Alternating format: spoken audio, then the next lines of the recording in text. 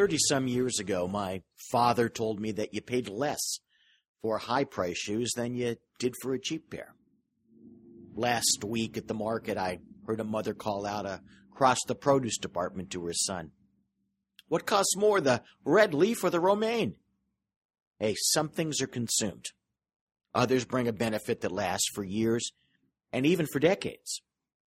Amateurs see their businesses as a consumer. Everything is a cost. Everything is purchased by the metaphorical pound. Successful business people understand the need to invest in themselves. Without investment, their business would wither. Hospitals and investment funds scooping up practices understand this. Most physician groups don't. How's it working out for you?